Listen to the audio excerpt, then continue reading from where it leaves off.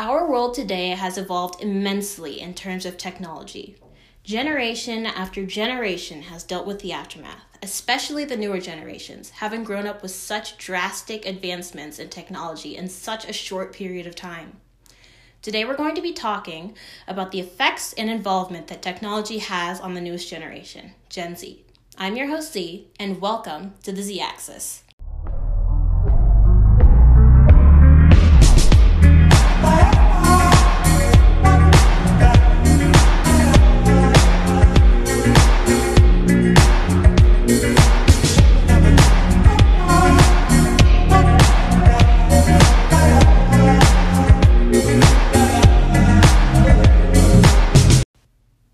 How's it going, everybody? I hope you're having a great day or night. I'm Z, welcome to the Z-Axis, and today we're going to be discussing the involvement and effect that technology has on the newest generation.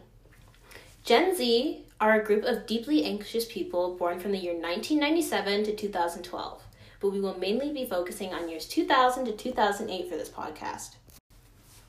Gen Z has been known for their advanced knowledge of technology and social media. Most of it coming from them being what you could call digital natives or having been born in a world full of technological advancements. Social media has taken a big role in the way that young teens present themselves, often referencing memes and incorporating things they see online into their everyday lives.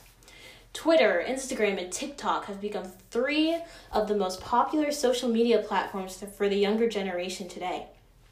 I will be taking a look at how these three social media platforms take part in the everyday lives and advancement of the newest generation. I think one of the biggest things we see today, and a common phrase we hear recently, is the word trend or trends.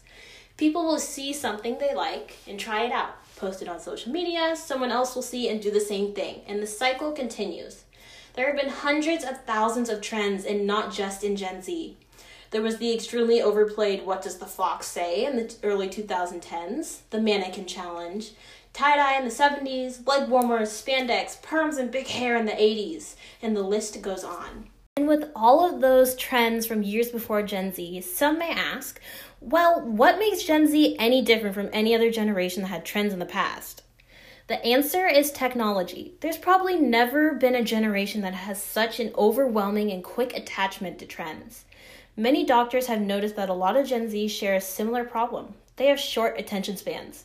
Just over 10% of Gen Z has been diagnosed with ADHD. We've been exposed to so many new things in such a short amount of time that we've started to expect change constantly. And when we don't receive that change, we make it happen ourselves, whether it be a silly trend on TikTok or real political change.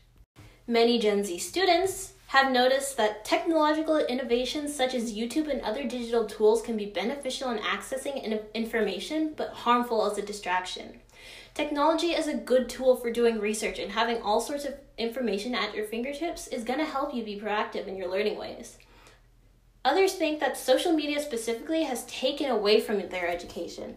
They spend so much time on it when they could have been doing other more beneficial things. Technology is not just changing education, though.